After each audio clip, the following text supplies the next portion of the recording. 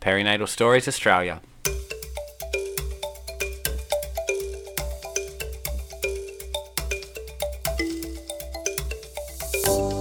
Welcome to Perinatal Stories Australia. My name is Rebecca, and every episode we provide a listening ear to the lived experiences of mental illness during pregnancy and postpartum. I hope this podcast reduces stigma, informs listeners about support services available, and inspires those on their own healing journey. More importantly, I hope you can hear these stories and know you're not alone. Thank you for being here to hold space for the stories we often keep to ourselves.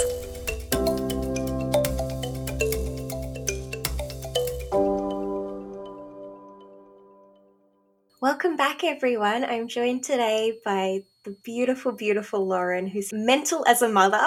That is her Instagram handle, but potentially her personality as well. I'm not sure. Pretty much.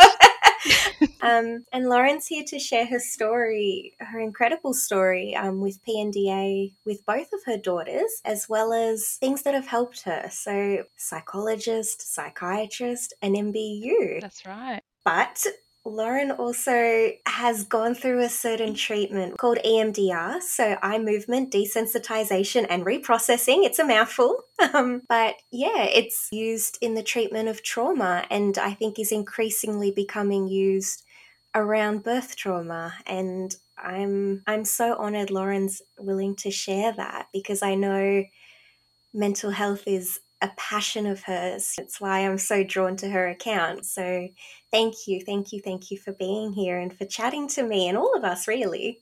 Oh, thank you so much for having me. I'm really excited to share my story and hope that someone can relate to it. I have no doubt. I mean, I think I already relate to some of it, but I don't even know your whole story. So you had PNDA with both of your girls. Yeah, so I have I'm married to a woman, Alex, and so we conceived both of our daughters via IVF.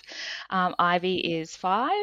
She just started school this year, and our youngest, Luca, is 2.5. And yes, I had PNDA with both, but much worse with my second daughter. Yeah. And did that present during pregnancy, or was that very much so in the postpartum period? Look, I have had, looking back, I've had anxiety probably forever. I just didn't label it as such. I hadn't been Sure. diagnosed. I'm now 42, so I started my motherhood journey a little bit older. I was almost 37 when I had Ivy. But throughout my 20s and 30s, I'd had bouts of, mild to moderate depression and had seen several psychologists over the years. I'd never had to take medication before, so I'd been able to get on top of that with lifestyle changes, exercise, not drinking, regular talk therapy, that type of thing. But yeah, with both of my daughters, it really hit me when they were 6 months old, the depression. So I think it was a combination of, I had traumatic births with both, which I'll certainly get into. Please, But that cumulative exhaustion over those first few months with a newborn, I think once I finished riding the wave of hormones and that I was lucky enough to experience a beautiful newborn love bubble with both of mine. I get to that 6-month mark and I just fall into a big dark hole. And particularly with my second daughter, it was much, much worse. So you had that newborn bubble. Yeah. I know your births were very traumatic. Yeah, I felt really lucky because I wasn't particularly maternal. I actually never thought that I wanted children, and it wasn't until I turned about 35 or 36 it felt like a biological emergency. And Alex and I started the journey of working out what it would take to make a family. Our kids are conceived with donor sperm, so there's a whole process you have to go through. That's probably a topic for another day. But with Ivy, I was depressed towards the end of my pregnancy. I was quite sick the first half with nausea, but no vomiting. But around the beginning of the 3rd trimester, I started experiencing really severe carpal tunnel syndrome in my hands. It was largely to do with all the swelling, and I was starting to, have fluid and all of that. But it started as just the regular garden variety carpal tunnel with tingling hands, but it progressed to really severe nerve compression and like crushing pain in my hands. So I would get to the evenings and have my hands in a bucket of ice before I went to bed. And then I'd go to bed with frozen bags of peas propped up with my arms rested on those just to try and get some sleep. And I'd wake up every hour and have to get up and shake my arms out. So for 3 months before I even had the baby, I was really sleep deprived. And obviously that really messes with your mental health. Of By the course. time I had her, I was exhausted and quite anxious, and I would wake up from dreams that trucks were running over my hands. That's how bad the nerve pain was. So I didn't have the best start. And then at around 39 and a half weeks pregnant, I had decreased fetal movement. So it was sort of put to us that, it's certainly an option to wait it out or you can induce. And we decided to go for the induction. I just thought at that point that if anything were to happen, I could never recover. So we went ahead with an induction, which if anyone's experienced an induction with Syntocin, the hormone drip, it's very full on. You don't get that gradual build in labor. You go from 0 to 100 pretty quickly. Within about 14 hours, I was just, I'd been awake all night having back-to-back very intense contractions, and I was already exhausted and only a couple of centimeters dilated. So I ended up begging for an epidural. And then once I had that, I was stuck on my back on the bed. I couldn't walk, I couldn't move around, so I wasn't able to have the sort of active labor that I'd imagined. The good thing was I got to have a bit of rest. I had a few hours sleep before we got to action stations, but by the time it was time to push, my epidural wore off, and then Ivy got stuck. I'd pushed for nearly 2 hours in birth suite, and they ended up preparing me for an emergency Caesar, but we were going to theatre to try to get her out with the vacuum first, but if we had no luck with 3 pulls with the vacuum, they were going to perform a cesarean. So they gave me morphine, but hadn't told me, and morphine makes me vomit. So, it just went from this really peaceful, Alex and I and our midwife in a dimly lit birth suite, with beautiful music on and fairy lights to, all the lights on, 20 people in the room. I felt like I was being talked about, not to. I'd gained a lot of weight in pregnancy. They were referring to my maternal BMI and, in front of me as though I wasn't there. And I was just naked and stuck on my back and couldn't move from the epidural. And I can just remember Alex yelling, "Will someone put a sheet over her?" Like I was naked and vomiting as they're transferring me to a gurney, and just no dignity in that experience whatsoever. But I was very lucky that I didn't end up having to have a cesarean. We got her out on the second pull with the vacuum, the second push pull. And they put her on my tummy, and I remember her sliding straight off. I was so out of it from the morphine that I didn't even realize she was my baby. And I looked down and said, "Whose baby is this? My baby's not out yet." And the nurses and midwives were saying, "You've got to hold on to her. This is your baby." And then I was really lucky. Ivy looked up at me, and as soon as we had eye contact, I just had this massive rush of oxytocin, and the effects of the morphine just wore off, and I was completely lucid. I've got goosebumps recalling it, like just completely in love with her and completely lucid and back in the room and in the moment. But because my temperature had gone up by a degree during the labour, they said she needed IV antibiotics. So she was quickly taken away to resus, and we were separated for a few hours. And I just found that so difficult because I was completely lucid. I had this massive rush of adrenaline having just met my beautiful baby. And then I was just wheeled to recovery and left there. There was nobody with me, no nurses. I was just completely wide awake and charged with all these emotions. And my baby, and Alex had gone with her to resus along with the midwife. So I remember just there alone, and every time I heard footsteps, I was sort of looking around the corner to see if it was my baby, but it wasn't. They had a lot of trouble getting a cannula in her tiny little vein in her hand. So she was there for a good couple of hours, and it wasn't until 2 or 3 hours later that someone came and told me, "We haven't been able to cannulate her. We're going to take you up to the ward, but baby's going to stay in special care." And I said, "Absolutely not. Take me to where she is." So I had to fight for it, but they wheeled me up, and I was on the gurney just outside where she was, but I could at least see her. And fortunately, they eventually got the cannula in, and within 3 or 4 hours of her being born, we were up in our room recovering and getting to know each other. But it was a wild start to my mothering journey for sure. And I had a tear and all of that, so that none of that's very fun to recover from. No, and it might be little things, but they all compound. They do. And I'd really only planned as far as the birth. I'm sure I'm not the only person to say this. I actually didn't prepare much at all for motherhood. I was just so invested in this beautiful natural birth. I'd wanted a drug-free natural labor. I had my beautiful midwife who was just beautiful, and I adore her. I always will. She'll always be Yeah. in my heart. But because my labor had gone for so long, she also had to leave after 12 hours, and a second midwife had to come in who I didn't know. So I felt a real sense of loss around that as well, around my midwife not being there when my baby was actually born. So, yeah, I had a lot of grief, which I didn't realize at the time. I was, sort of riding that newborn wave, but it definitely caught up with me later on. You said it hit you around 6 months? Yeah, looking back, it actually probably hit me earlier. So Alex had 6 weeks off work, which was beautiful. We had 6 weeks in the love bubble, and then she went back to her full-time job. And I remember when Ivy was 8 weeks old, I don't know what it was, but we just had one of those weeks where it seemed like she cried for 3 days straight, and she would only sleep if she was on top of me, and I couldn't go to the toilet. I couldn't put her down to do anything. And I remember walking into the next room and just yelling, "Will you shut the F up?" And then I called Alex and said, "You need to come home because I've just yelled this to our beautiful baby. I'm not cut out for this. We need a nanny. I need to go back to work." And Alex, bless her, just said, "Well, let's just get you some rest. And if you still feel in a month, if you still feel like this, that you need to go back to work, then that's what we'll do. We'll get a nanny and you can go back to work." But as we all know, that 4 weeks later, that's the end of that fourth trimester, and things definitely start to feel a bit more rewarding when they're smiling and feeding and growing and all of that. So I had definitely struggled early on, but I guess it was just normal adjustment to parenthood.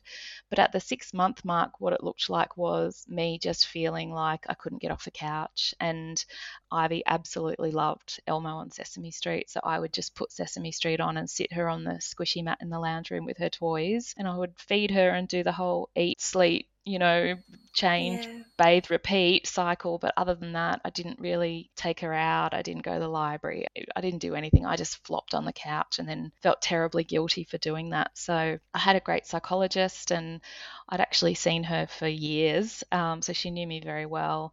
And when I went and sort of shared with her how I was feeling, she said it might be time that we think about a low dose antidepressant. And that was the first time I'd taken one. But I went on an SSRI and I felt better within, a few days. So that made like the world of difference for me.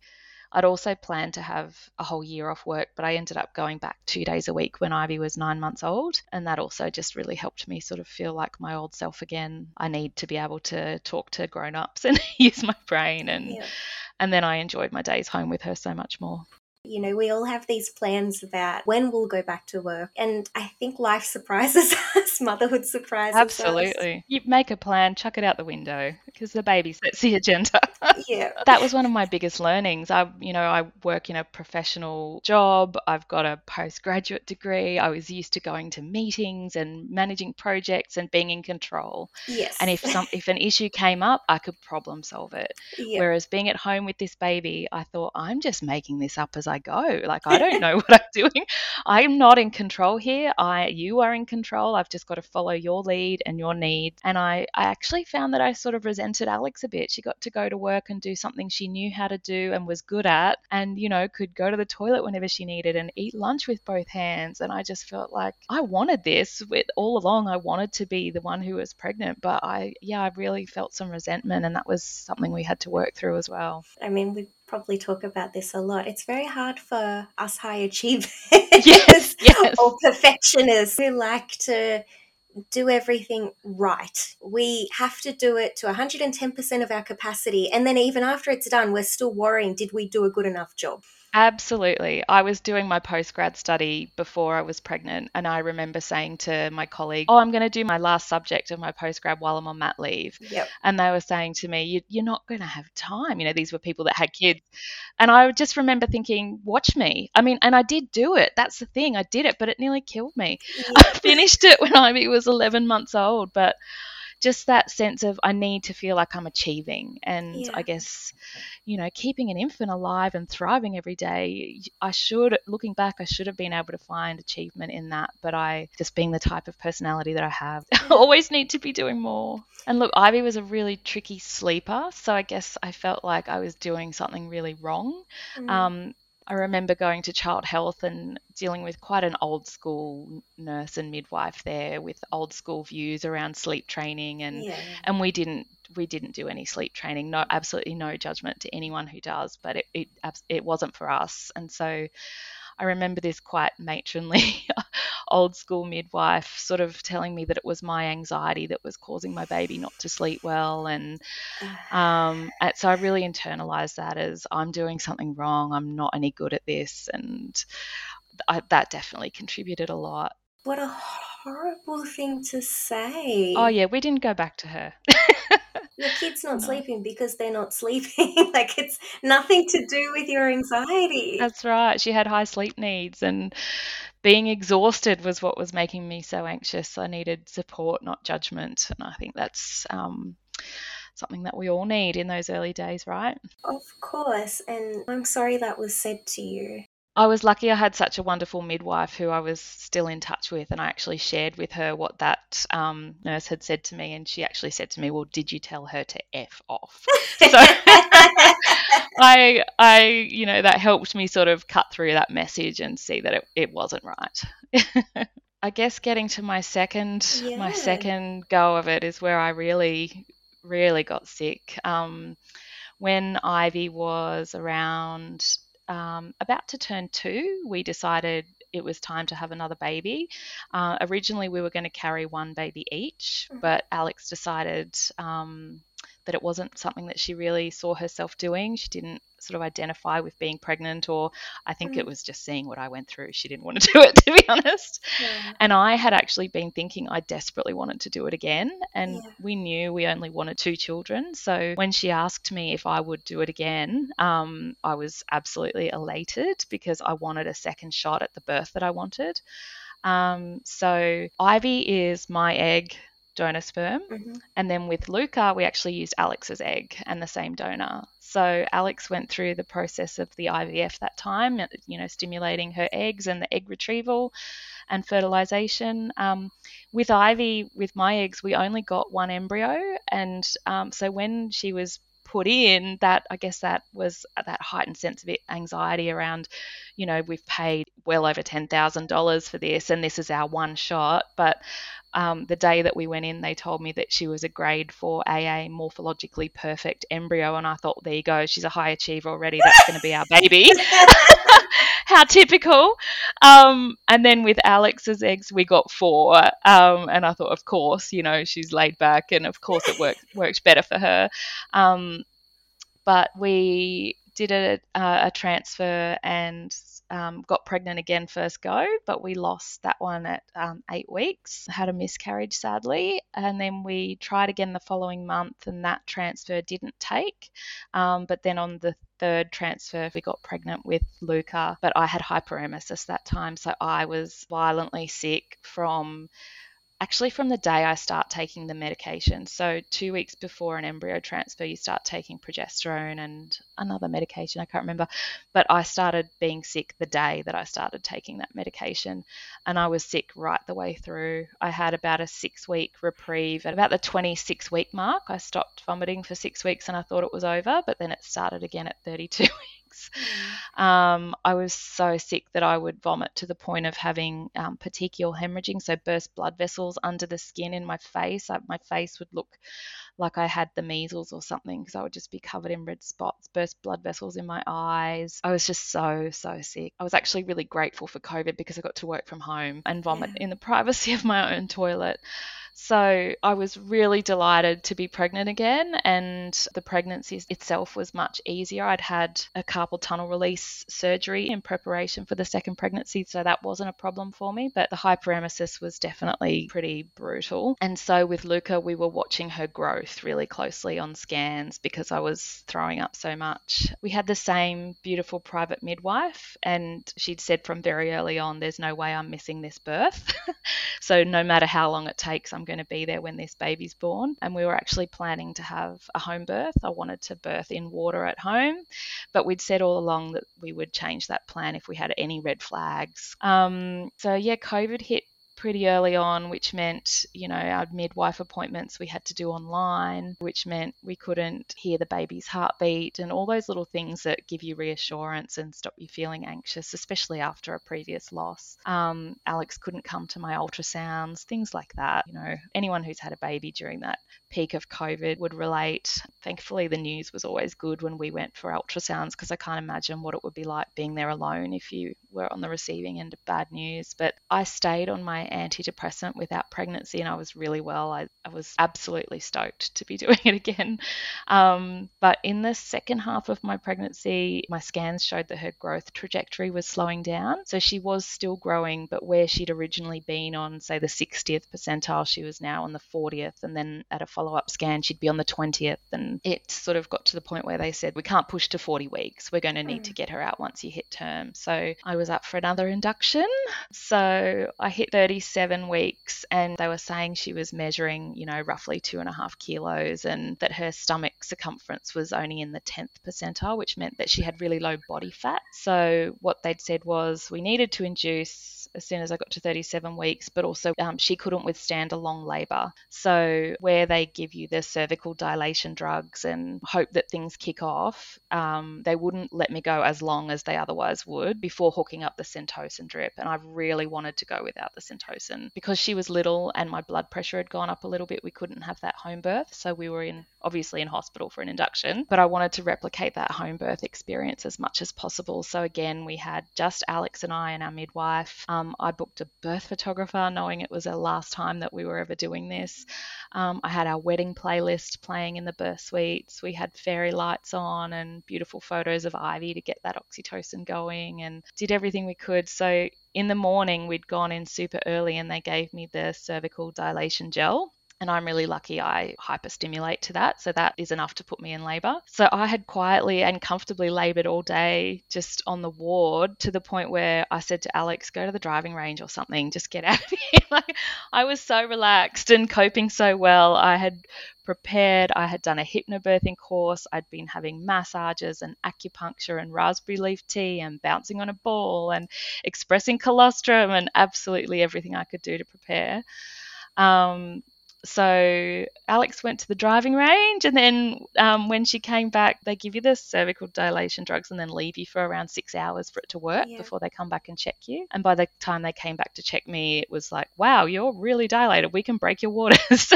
So we're going to transfer you down to birth suites. So my midwife broke my waters at about 4:00 in the afternoon. And she said, normally we would now give you 4 hours to kick into labour before giving you Syntocin. But because baby's small, we're only going to give it 2 hours. And that was it for me, that high performer. I was like, I don't want Syntocin. We're going to make this happen.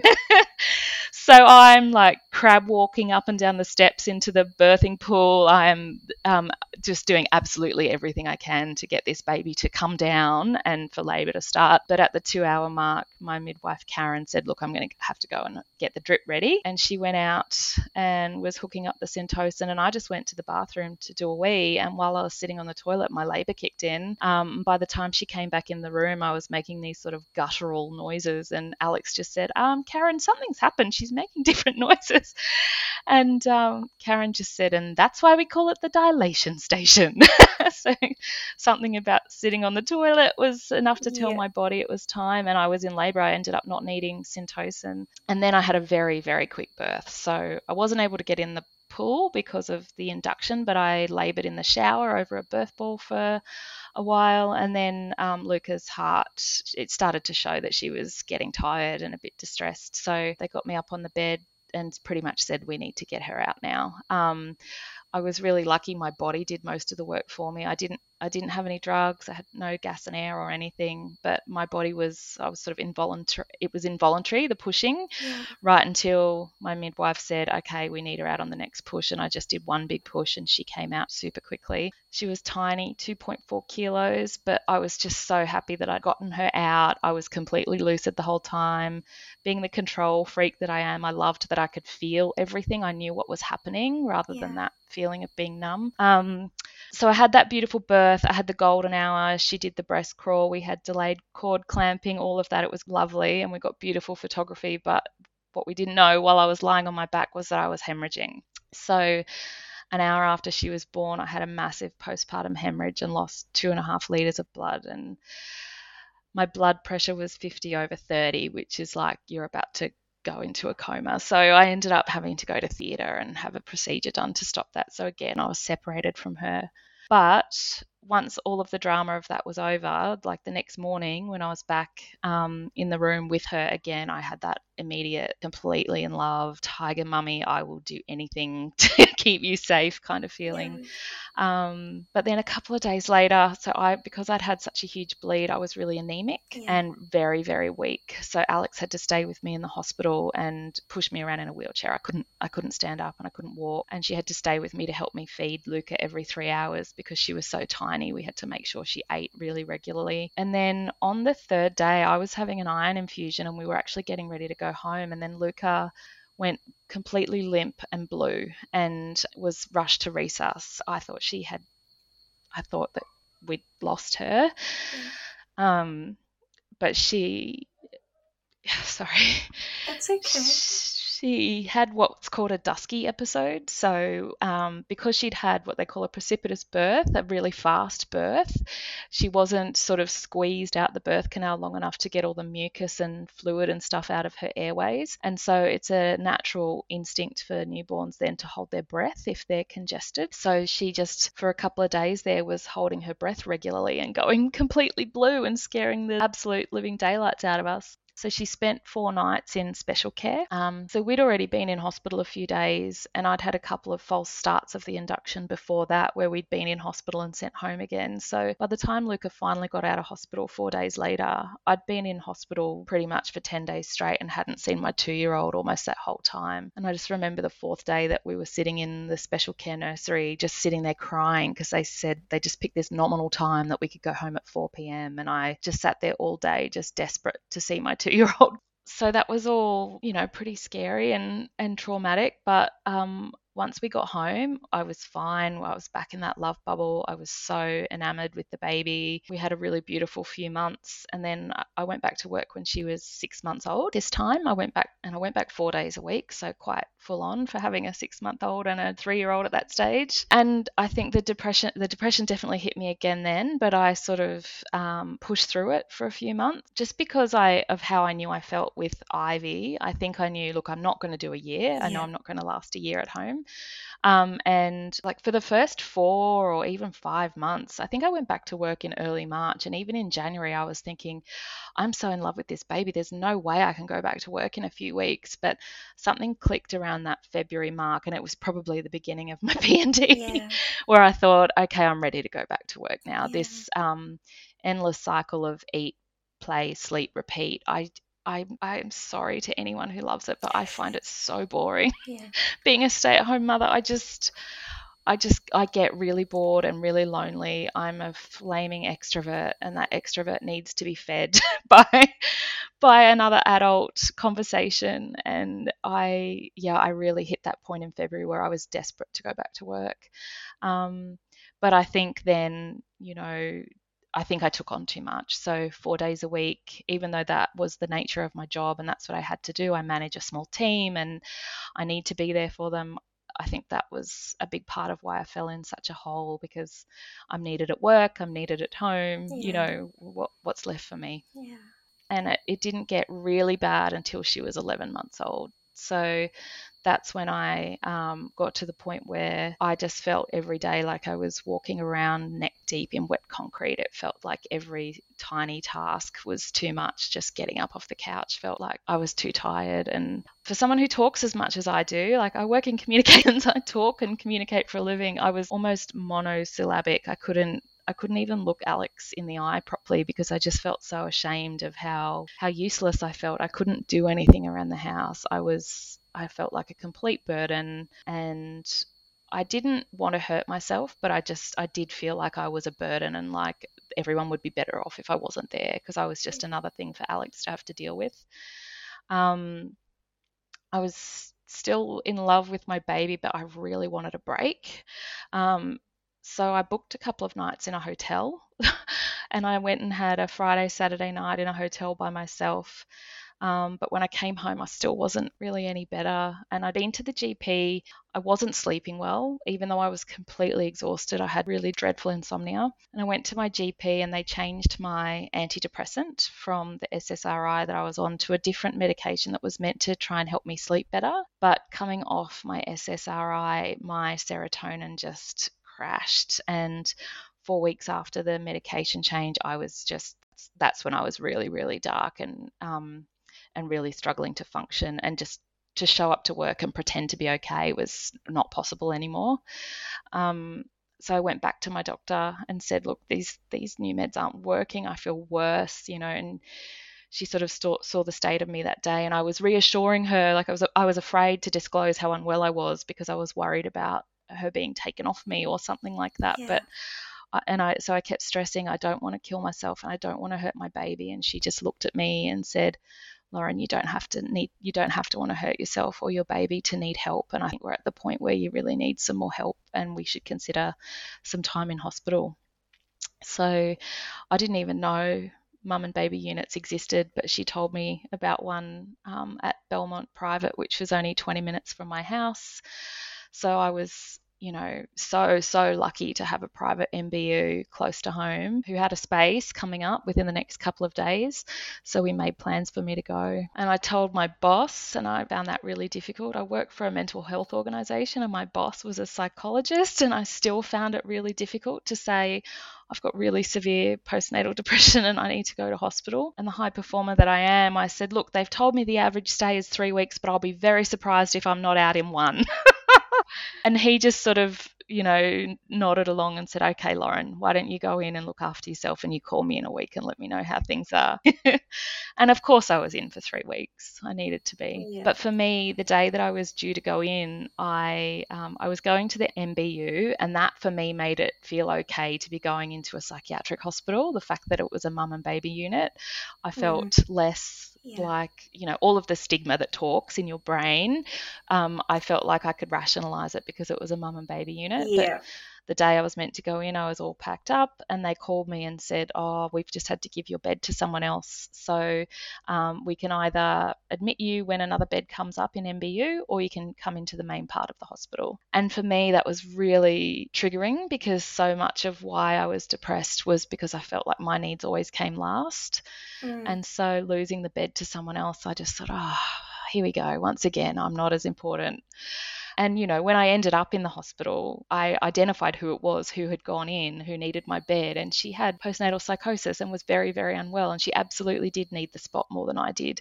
But at the time, I found that really difficult. But I did still choose to be admitted to the main part of the hospital. And I spent 2 nights out there before an MBU bed came up. So just for context, this means you wouldn't have had Luca with you. That's right. And even going into the MBU, they'd said you can bring your baby in if she's not walking. And I said, well, she's on the verge of walking, and actually I'd prefer to come in without her because I really want to rest. I need a break.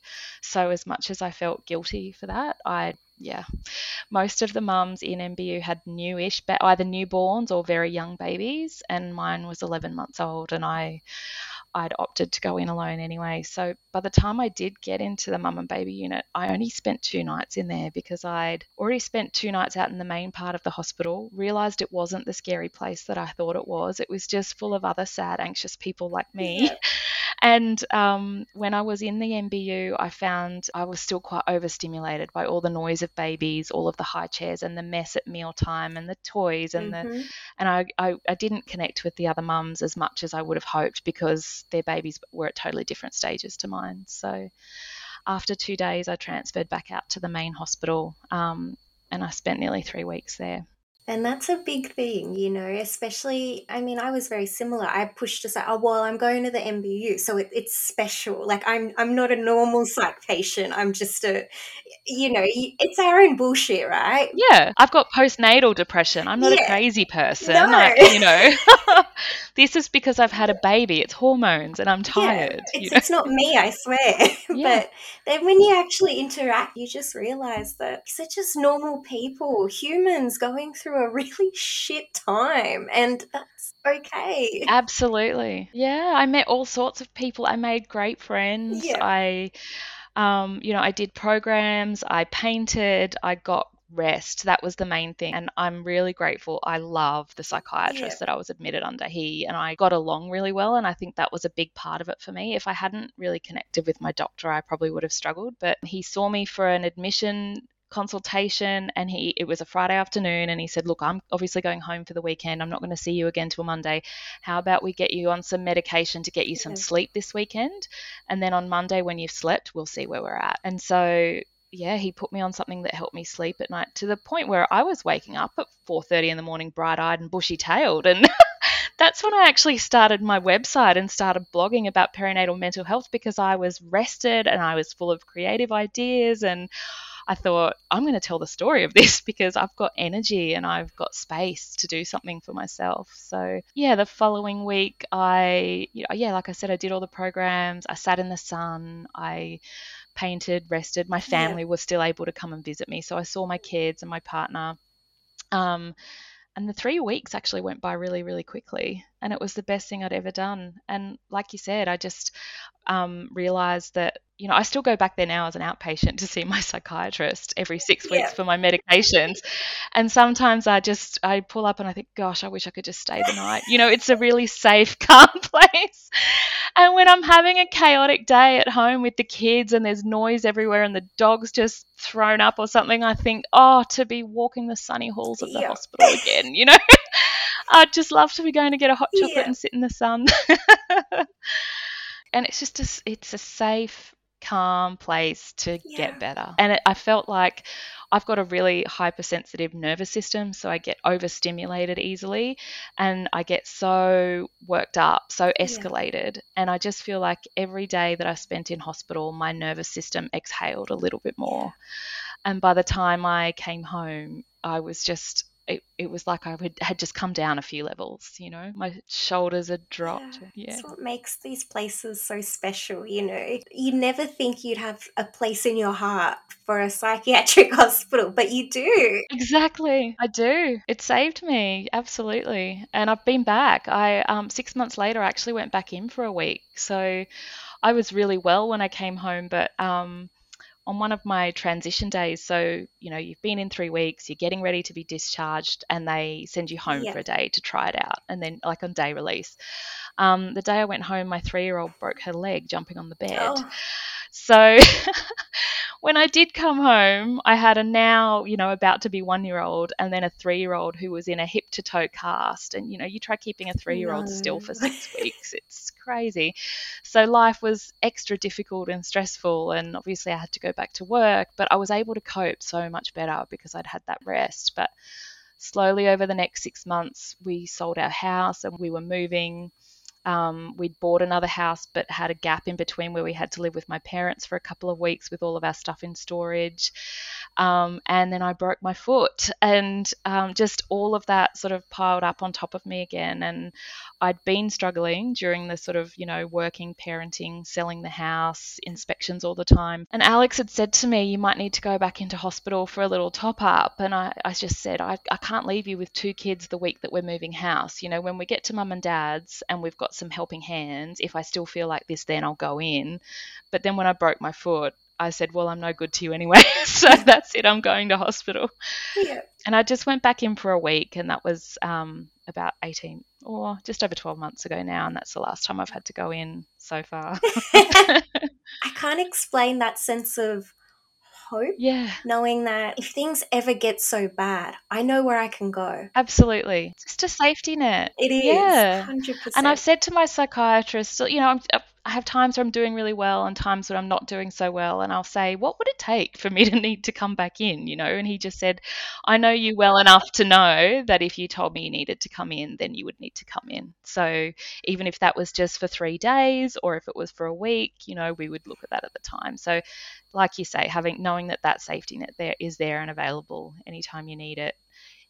Just anytime I get really overwhelmed, it's nice to know that I've got that available. Absolutely. And more people should, Oh, yes. which is the whole point of sharing. More people should. There needs to be more Yeah, mum and baby units. there should.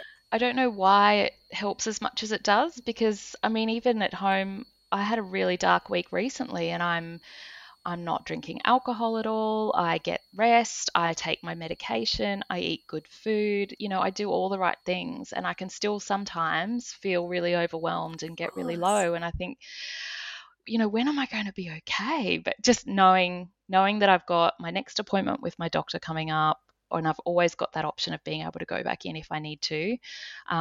Yeah, definitely is a load off. I'm really glad. I'm really glad you had a good psychiatrist. And it makes such a difference, hey? It does. I think if I didn't have that rapport, I probably would have struggled a lot more to engage with the process. Mm. But we had a great rapport, and we still do. And yeah, as I said, I still see him every 6 weeks as an outpatient, and yeah, he knows me really well. And like, I'm someone who loves to understand myself, and so I'll sort of say to him, "If you could explain me to me, what would you say?"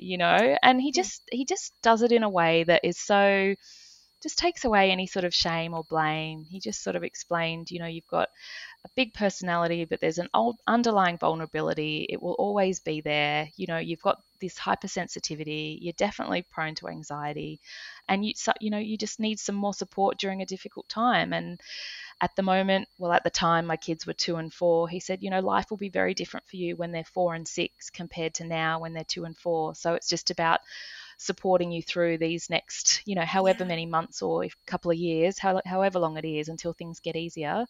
So that just, again, just made it feel so normalized, and so it's just very comforting to Of hear that from him. course. And, you had that problematic medication that your GP changed you to.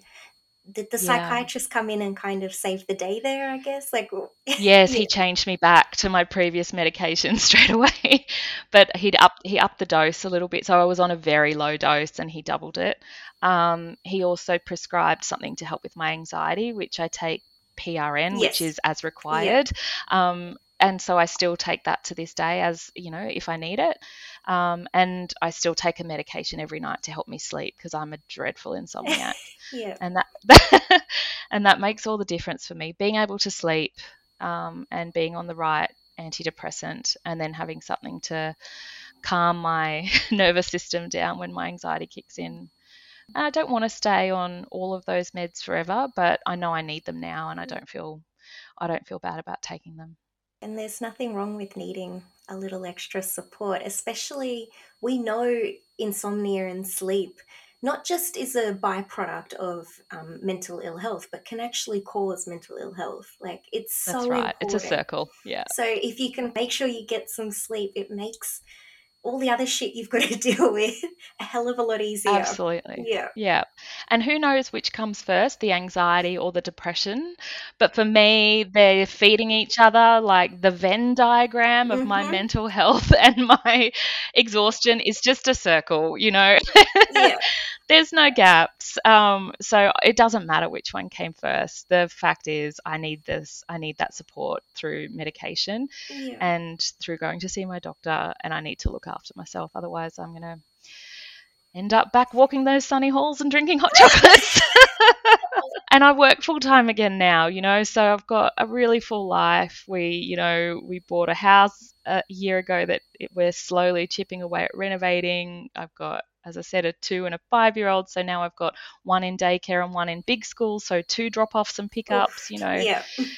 It very much feels like I do 4 shifts a day. I do the early morning shift, which is wake them up, get them dressed, wrestle them Mm-hmm. into eating breakfast, brushing hair, brushing teeth, out the door, getting them to daycare and school. Yeah. Then I start my second shift, which is my paid day job. Then there's the afternoon evening shift where you pick them up and feed them, and you do home readers and all of that stuff, dinner time and bath and bedtime, and tickling the back for an hour until you feel like your arm's going to fall off, and then you go to bed, and you know that you're just starting the overnight shift, because you're going to have a 2-year-old squirming up against your back in a few hours, and they're going to be calling out for you at 4:30 in the morning wanting breakfast. And Mm-hmm. yeah, it's just there's not much time for anything else at the moment, but it's a season.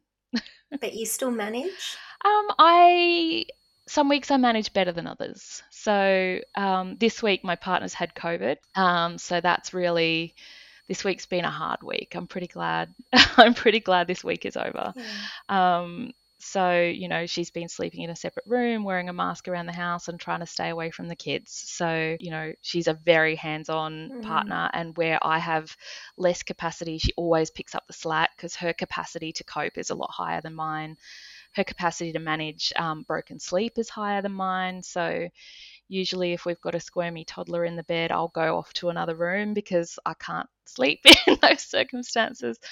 But this week I've had to sort of soldier on, and yeah, it's been a hard week. Yeah. It takes its toll. It definitely does. I'm feeling better today. Yeah. I'm glad. So maybe if we go back a little bit, you mentioned before a period of rage with Ivy. Did that come up again during that time with Luca?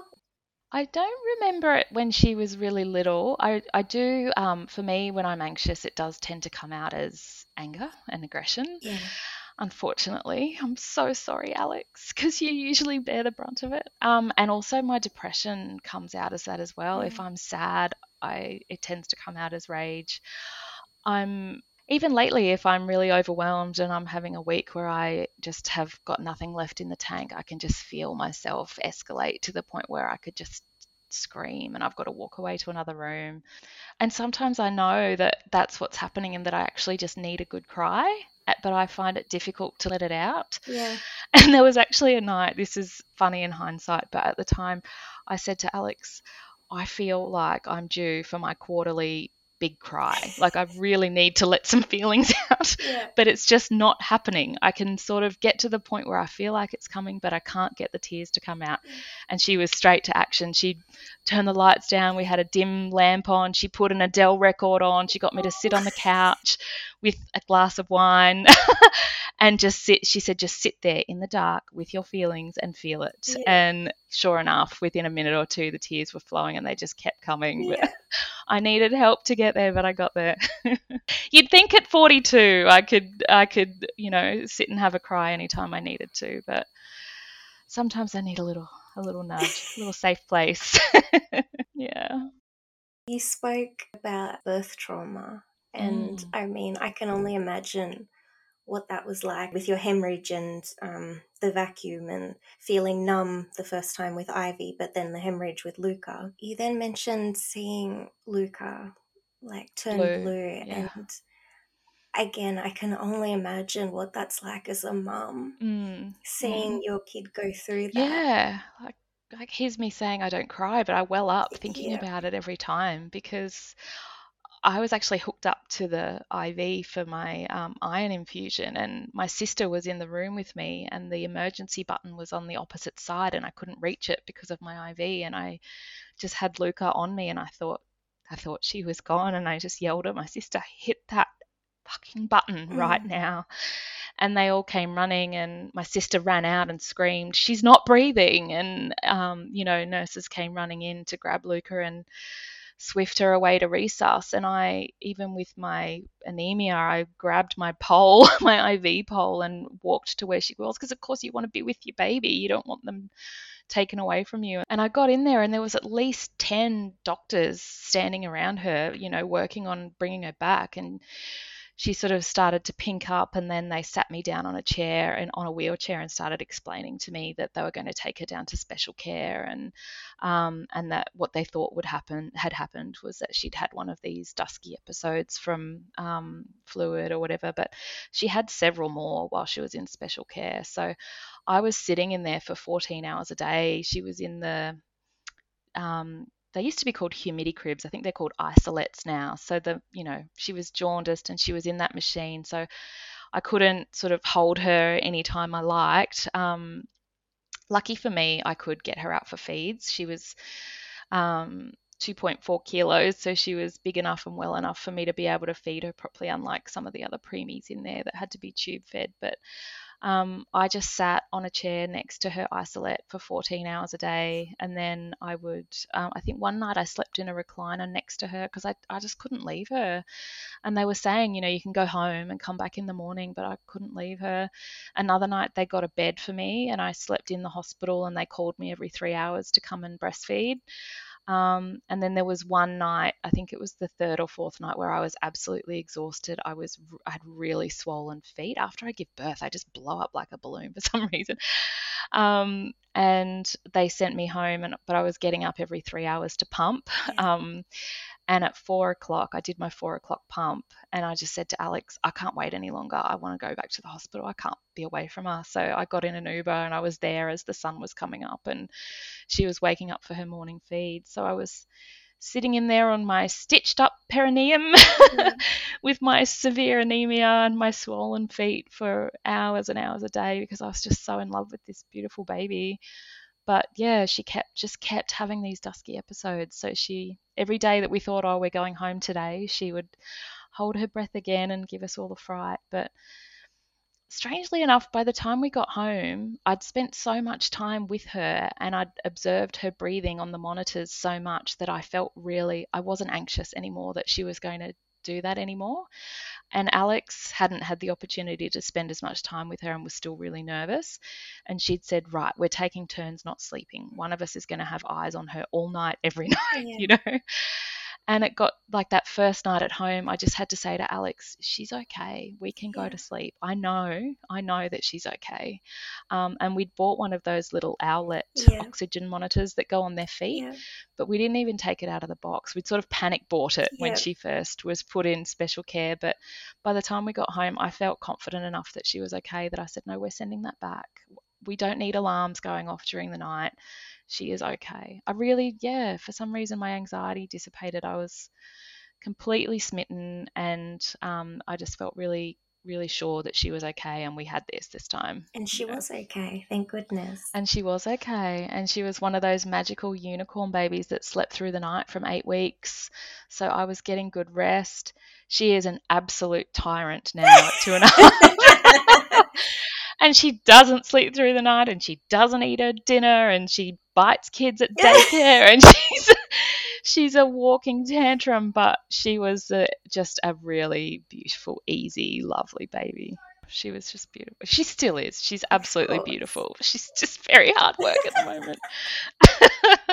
She looks up at me with these long golden ringlets and beautiful blue eyes, and then she's, looking at me just as she throws something that she knows she shouldn't be throwing, looks at you with that beautiful face just as she's doing something cheeky. She's a feisty one, that's for sure.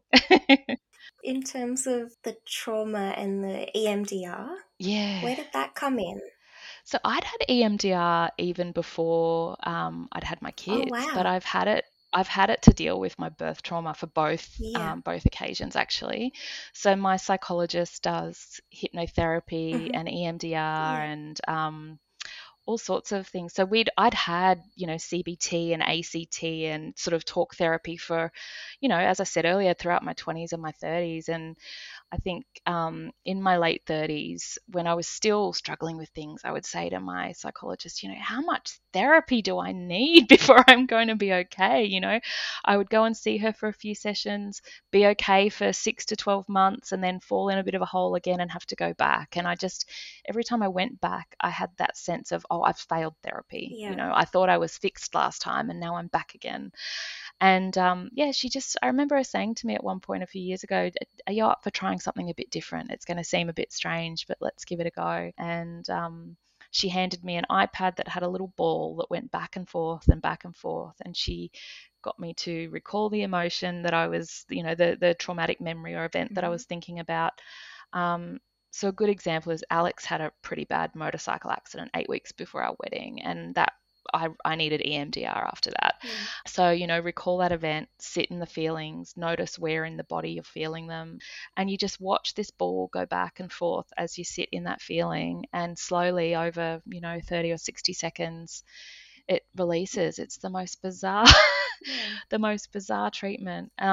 There's another way that she does it where she has a sort of a long stick that she holds up that has a little node on the end that I stare at, and she finds a point in my vision. I sort of look around, and there's a certain eye position where you feel that feeling most intensely, and then I stare at the stick as I sit in that feeling, and it slowly releases. I won't even begin to try and understand or describe the science behind it because I don't know how it works. works, but it does. It just means that you can recall that event as a memory without feeling it, feeling the trauma each time.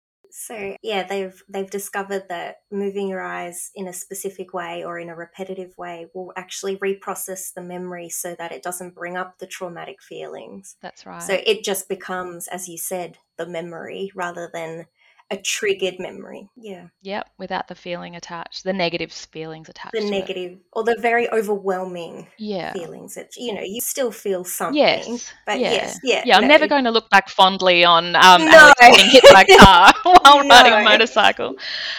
Yeah, that's never going to be a fond memory, No. but you can look back on it without feeling such overwhelming negativity. Yeah. And with both girls as well. I've had it for both of my births as well, yeah, and for that horrible memory of Luca turning blue and going to resus. I did EMDR for that. Wow. Look, I still feel those Of emotions really course. intensely because that's my baby. But I guess at the time, I definitely felt like it helped a lot. But I don't think I'll ever look back on that and No. not well up if I'm describing it to someone. Of course. And was it you that prompted and said to your therapist, I want to do this? Or was it something she brought up? Or I think there's definitely been times where I've gone and said, I need to stare at that ball today. This is what we need to deal with. But I think that time she brought it up. Okay. I'd just gone in and she'd asked me to describe the birth and then the postnatal experience and said, yeah, we absolutely, I mean, even just the hemorrhage. I think actually Alex should go and do some EMDR because witnessing the hemorrhage for her was quite extreme. I mentioned before we had a birth photographer. There's a photo of her in black and white standing in the hallway holding Luca, teeny tiny newborn Luca. They've just wheeled me down to theatre and she thought she'd lost me and she was standing in the hallway thinking I'm going to be raising 2 kids alone because no one can bleed that much and survive. So for her it would have been very difficult to watch. And secondary trauma is such a thing, you might not be the one going through it, but it's like you are. That's your loved one. Yeah, it's a lot. It's been a journey, hey? Yeah, we have been on quite a journey through IVF and miscarriage and both births and then postnatal. Yeah. It certainly hasn't. I'm not one to glow when pregnant, put it that way. I'm not that glowing earth mother who loves being pregnant. And But I mean, those physical complications, they take such a toll on our mental health. They do. And you've had it stack one on top of the other. Yeah. I don't know if you came across when you were in hospital, but there was a particular tool, a test that I had to do when I was in the psychiatric hospital, and it was around life stresses, and there were all these different categories of life stress, like starting a new job, moving house, the end of a relationship, the death of a loved one, that type of thing. And there were a number of points allocated to each, and the number of points that you had sort of indicated your likelihood of having some sort of adverse mental health event and even a complete mental breakdown, which is essentially what I had. And I think that the top ranking on there was something like if you had 200 points, you were at extremely high risk of a serious adverse mental health event. And it was obviously developed pre-COVID because living in a pandemic wasn't even I didn't get bonus points for that. I didn't get points for having hyperemesis. I didn't get points for having had a postnatal hemorrhage or miscarriage. So I think even without all of those factors, I was somewhere in the 350 to 400s. And I remember saying to my doctor, like, here we go, overachieving again. If if we counted everything, I'd be up around the 500-600 mark. Like this was the mental breakdown that had to happen. It's too much for someone to bear. And I'm so fortunate to have such a supportive hands-on partner, and we have both sets of grandparents living within sort of a 20 to 40 minute drive.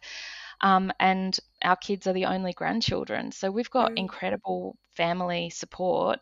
So I just can't even stress how much I respect parents who, like single parents who are doing it alone, or even, couples who are doing it without the support of grandparents or aunties and uncles around. If you never get a date night or, never get a break whatsoever, or as a single parent, you can't afford to get sick because who's going to take care of your kids? I just can't stress enough how much I respect the journey that those folks are on.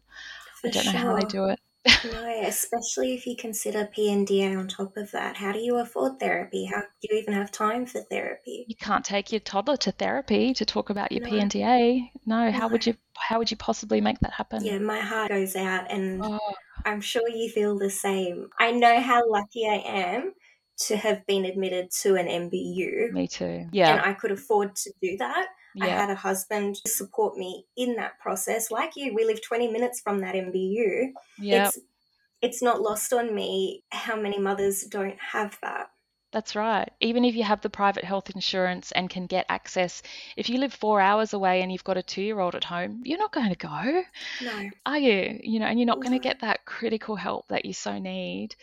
And then if you don't have private health insurance and you're just going into the mainstream system with no MBU, how terrifying that must be.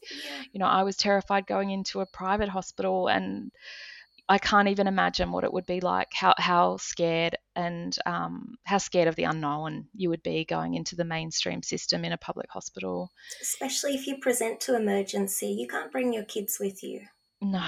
And that would be such a barrier, not being able to bring your baby along, especially if you're Of course. experiencing it with a very young baby, as so many people do. One last question. Sure.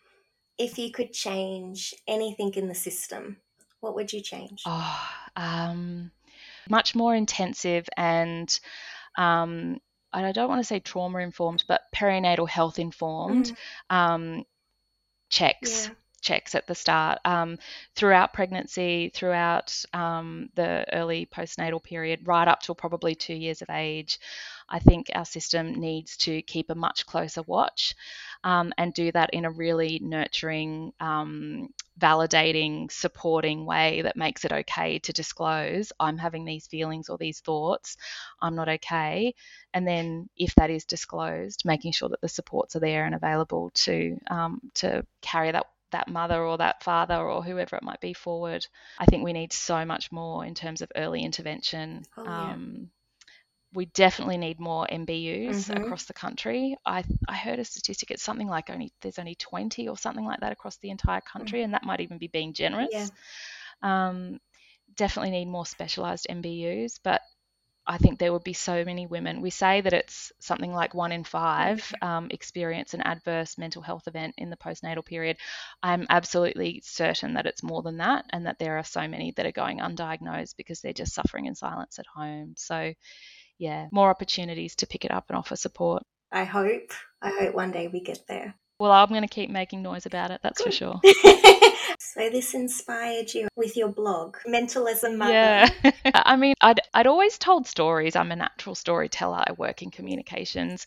When I had Ivy, I would talk to friends, and they used to always say, "Oh, you should start a blog. It's so funny hearing you talk about it." And I used to think, "Oh, yeah, what have I got to say that's unique or different? It's not very interesting." But when I was in the hospital after having P&D with Luca, I did think, okay, this is interesting. Someone sharing a real story of quite extreme perinatal mental health, and being open and honest about being in a hospital. I thought this might help somebody if it can reduce some stigma, because I'm a high functioning person, and I try and do all the right things, and it happened to me. Yeah, And I've definitely found, for me, it's so rewarding when anyone messages me to say, "Oh my God, I could have written this myself," or "You've just put completely into words something that I was feeling and didn't know what language to put around it." So I started a website. I started writing sort of longer form blogs, and then I, started publishing those on Facebook and Instagram, and I still do that. I'd love to do TikTok, but gosh, it takes time, and